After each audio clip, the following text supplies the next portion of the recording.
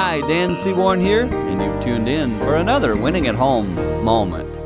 You're well aware of what I'm going to talk about today, but this will be a reminder. So often, this is true for me, I tend to do for others what I would like them to do for me.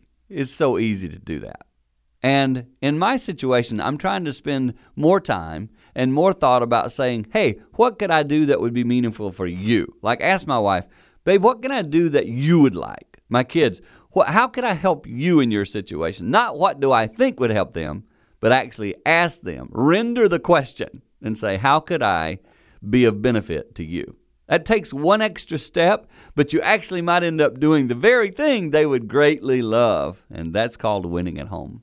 For more tips like this, we would love to help and assist you in growing in your family life, so head to our website, winningathome.com.